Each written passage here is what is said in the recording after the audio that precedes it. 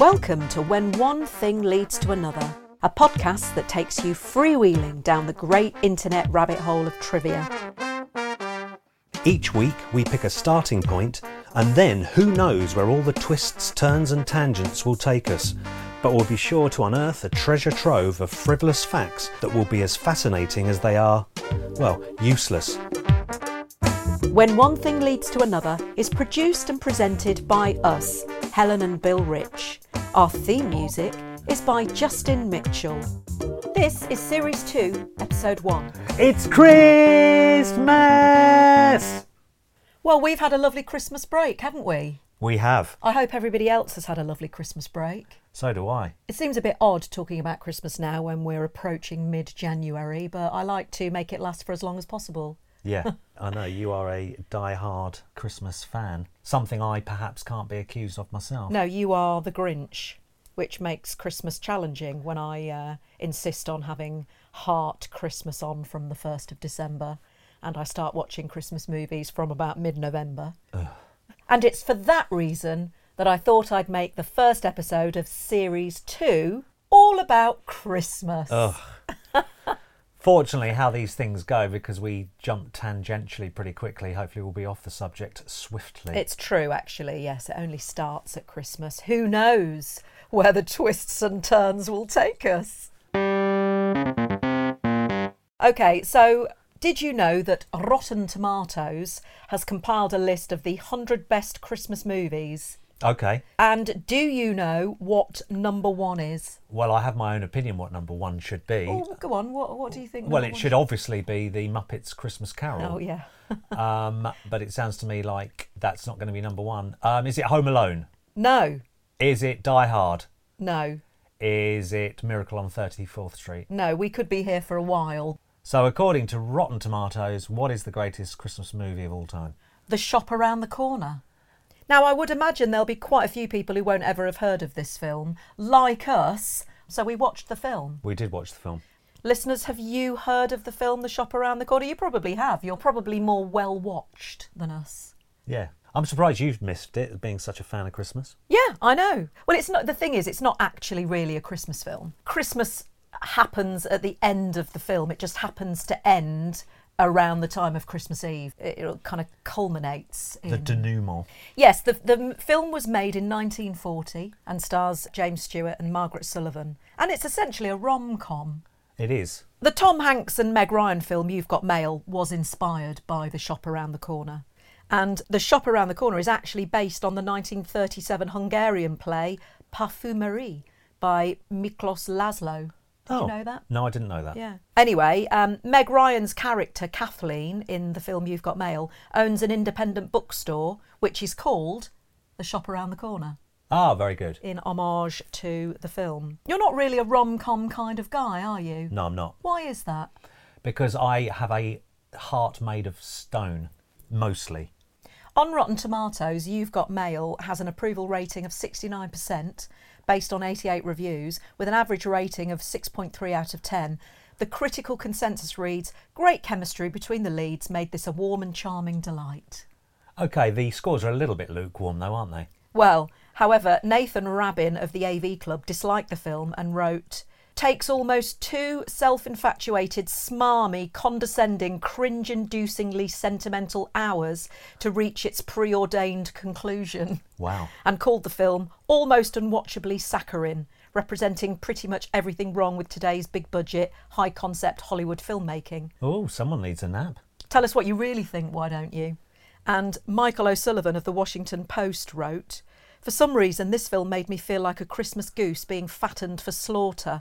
Its force-fed diet of whimsy cloyed long before the eagerly anticipated romantic payoff arrived to put me out of my misery. Wow. I love that. I love the cynical yeah, few. He did not like that, did he? No, bar humbug. You've Got Mail, of course, was directed by Nora Ephron. Well, you say, obviously. I didn't know that. You know Nora Ephron, though, do you? No, go on. Oh, OK. You don't know who Nora Ephron is? No, now you're making me feel a bit thick. Well, she was an American journalist, writer and filmmaker. She's best known, really, for When Harry Met Sally. Oh, OK. And she did Sleepless in Seattle as well. Right, so okay. she's very much of that genre. She won the BAFTA for Best Original Screenplay for When Harry Met Sally, Okay. which the Writers Guild of America ranked as the 40th greatest screenplay of all time. Again, a little bit lukewarm, isn't it? Well, mean, I don't think it is. I don't think that is. Well, if you think about all the films that's made, to be actually on that list in the first place, in the top 40, I think is pretty blooming good. Yes, I concede. As you know, When Harry Met Sally is one of my all-time favourite films. It is. I guess it's lays just behind Die Hard. Yeah, probably does. So many things I have to say about When Harry Met Sally. Well, I'm all ears. The script is so funny, and a lot of it is based on conversations between Rob Reiner and Billy Crystal, who were good friends in real life. And you know that famous scene in the Cat's Delicatessen where Sally demonstrates to Harry how to fake an orgasm? It's one of the most famous cinematic scenes of all time, I would say. And when she finishes, the woman at the next table says, "I'll have what she's having." Famously. Delivered beautifully, I may add. That is Rob Reiner's mum, Estelle. Oh, is it? Yeah. Oh, wow, that's a great cameo. Yeah, well, wasn't it brilliant? And it was Billy Crystal who came up with the scene's classic punchline, "I'll have what she's having." Oh, yeah, well, that brings to mind, because, with mums in films, Scorsese used his mum. Oh. She's in Goodfellas. Oh. Yeah, and they go round there after they've murdered one of the guys, and then Right. they go round there and she insists on making them food. And she plays the part of Joe Pesci's mum, I think it is. But that's actually Scorsese's mum. That's Scorsese's mum, Yeah, that's brilliant. and I think she also appears in another Scorsese film, but I can't quite remember which one it is. But yeah, so that's quite funny that when you see mums of directors in films. That's great. I think it's lovely. Just briefly going back to that scene, the "I'll have what she's having" scene, in 2005, the quote was listed 33rd on the AFI's 100 Years, 100 Movie Quotes list of memorable movie lines. And Rob Reiner recalls that at a test screening during the infamous scene, all of the women in the audience were laughing while all of the men were silent. Oh, excellent. I'm surprised it's not higher up than 33. No, absolutely. I agree. I just love Billy Crystal so much. I think he's got funny bones. I just have to look at him and he makes me chuckle. He's so funny. And, well, interestingly, David Anson provided one of the rare negative reviews of the film for Newsweek, and he criticised the casting of Crystal, saying, not surprisingly, he handles the comedy superbly, but he's too cool and self-protective an actor to work as a romantic leading man, which I absolutely disagree with. The casting of Billy Crystal for me is what makes the film so great. He's not your usual romantic lead. He's not a heartthrob. And that's what makes him perfect, I think. He's cool, he's cynical, and he's hugely flawed. He's real, and he's hilarious. Well, that's him told. Yeah, he's hilarious, and that's what real women want.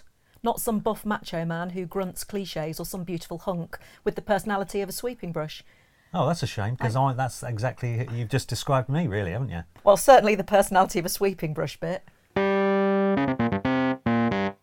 Right, talking of Billy Crystal, Yes. I'm just Googling him right now, and it says here that his father was also a jazz promoter, a producer, and an executive for an affiliated jazz record label, Commodore Records, which was founded by Crystal's uncle, musician and songwriter Milt Gabler. Now, Milt Gabler of Commodore Records, he interestingly wrote the lyrics for Love, L-O-V-E, sung by Nat King Cole.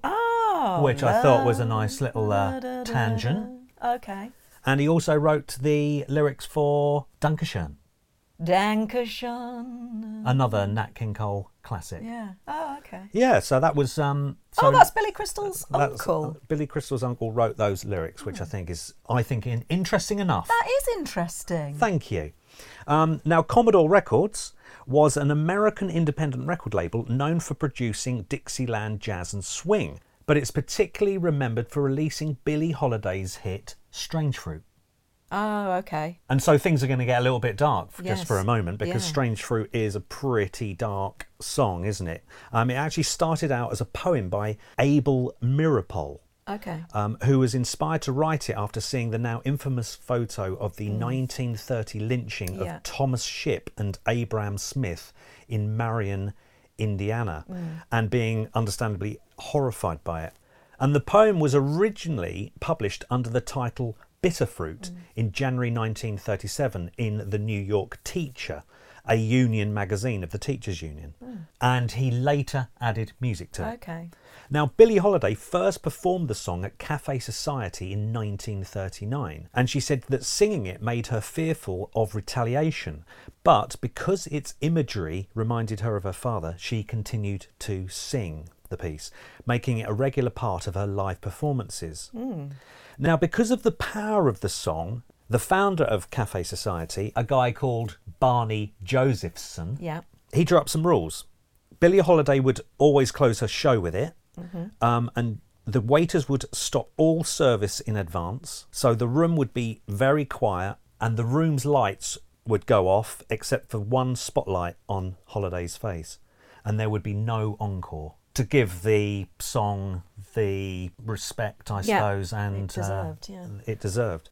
Anyway, Billie Holiday approached her recording label, Columbia Records, about the song, but the company feared reaction by record retailers in the South, as well as negative reaction from affiliates of its co-owned radio network, CBS. And Billie Holiday's producer, John Hammond, he refused to record it, so she turned to her friend Milt Gabler, owner of the Commodore record label, and since we've discovered... Billy Crystal's uncle, yeah. And I'm reading here that Billie Holiday sang Strange Fruit for him a cappella, and which moved him to tears. And Columbia gave Holiday a one-session release from her contract so she could record it. That is interesting. A lot of cowardice from the other record labels. Yeah, so good old Milt Gabler having the balls to release it. Yeah, going back to Billie Holiday, did you know what her given name was? No. Eleanor Fagin. Oh. Yeah, I never knew that. Fagin? Yeah, Fagin. Sounds Irish. Oh, sorry, Eleonora Fagin. Yeah. Yeah, when she was a kid, her family were very, very, very poor indeed.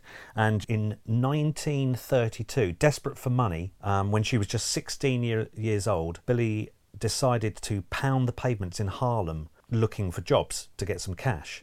And she described, one day we were so hungry we could barely breathe. It was cold as all hell, and I walked from 145th Street to 133rd Street, going into every joint trying to find work. I stopped in the Log Cabin Club run by a guy called Jerry Preston and told him I was a dancer. So he told me to dance. I tried it. He said I stunk. And so I told him I could sing, and he said, okay, sing. And over in the corner was an old guy playing the piano, and he was playing a song called Travelling, and I sang. And the customers stopped drinking and they turned around and watched. The piano swung into a song called Body and Soul. Geez, you should have seen these people, she recalled. All of them started crying. So this guy, Jerry Preston, the owner of the club, came over, shook his head and said, kid, you win. Nice. And that's how she got her first gig.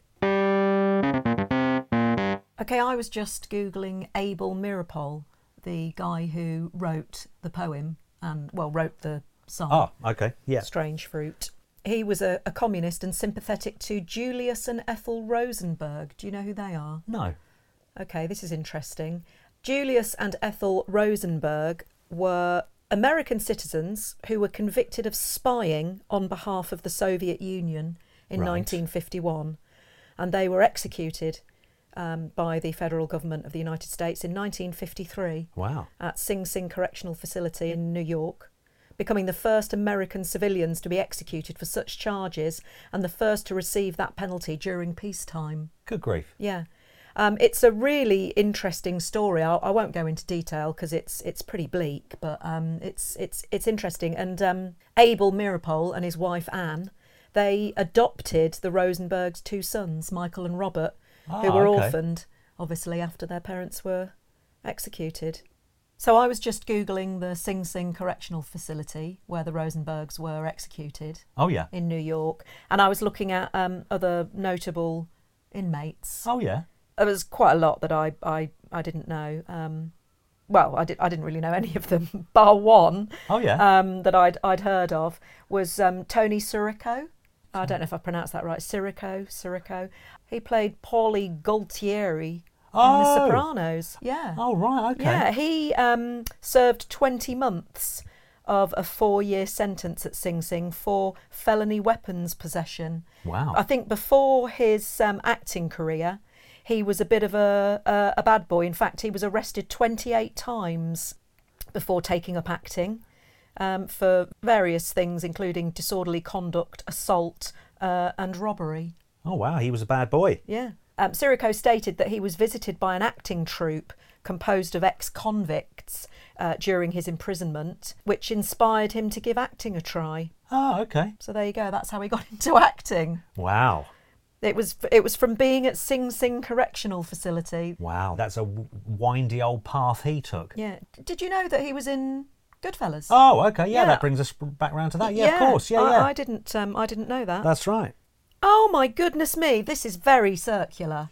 Okay. Right, I was just looking into Goodfellas, which is a film we both love. Of course. Brilliant. You know, it's based on the book Wise Guy, Yeah. which is essentially the non-fiction book about Henry Hill. Henry and Hill, his yeah. rise to. It was written by Nicholas Pileggi. Okay. He wrote the book and he co-wrote the screenplay for Goodfellas. Okay. Right, Nicholas Pileggi. Who was he married to? Go on. Nora Ephron. Shut up. That is incredible. So to summarise, we started talking about The Shop Around the Corner being the number one movie according to Rotten Tomatoes, number one Christmas movie. Yeah.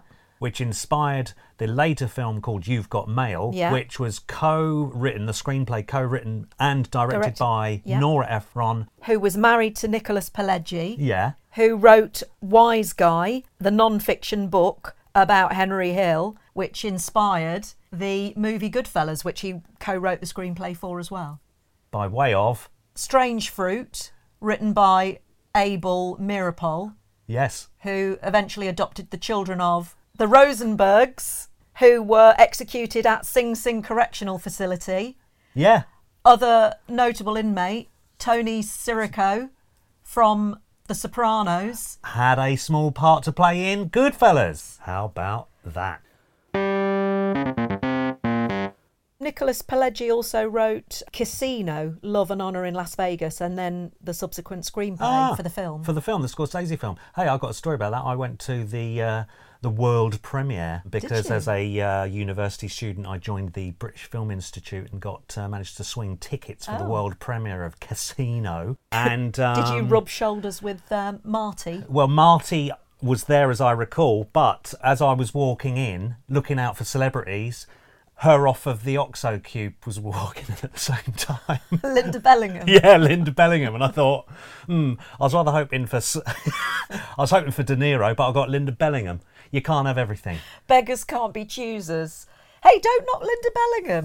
Hey, nothing against Linda Bellingham. We love Linda Bellingham and all of her work, mostly her Oxo gravy granule adverts.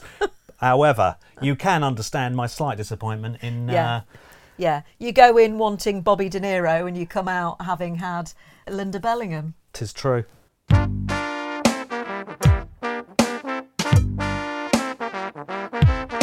Thank you for listening to When One Thing Leads to Another, a podcast produced and presented by us, Helen and Bill Rich. If you've enjoyed this episode, we'd really appreciate it if you could rate us and review us wherever you get your podcasts. And don't forget to subscribe, that way you'll never miss an episode. A massive thanks to Justin Mitchell for letting us use his music as our theme song. It's a track called Homo Erectus, taken from his brilliant album called The Garden of Earthly Delights, which is available to buy from bandcamp.com. Thanks also to Acast for hosting us. Remember to join us next week for another episode of When One Thing Leads to Another. Please note, all facts have been found on the internet and therefore we cannot vouch for their veracity.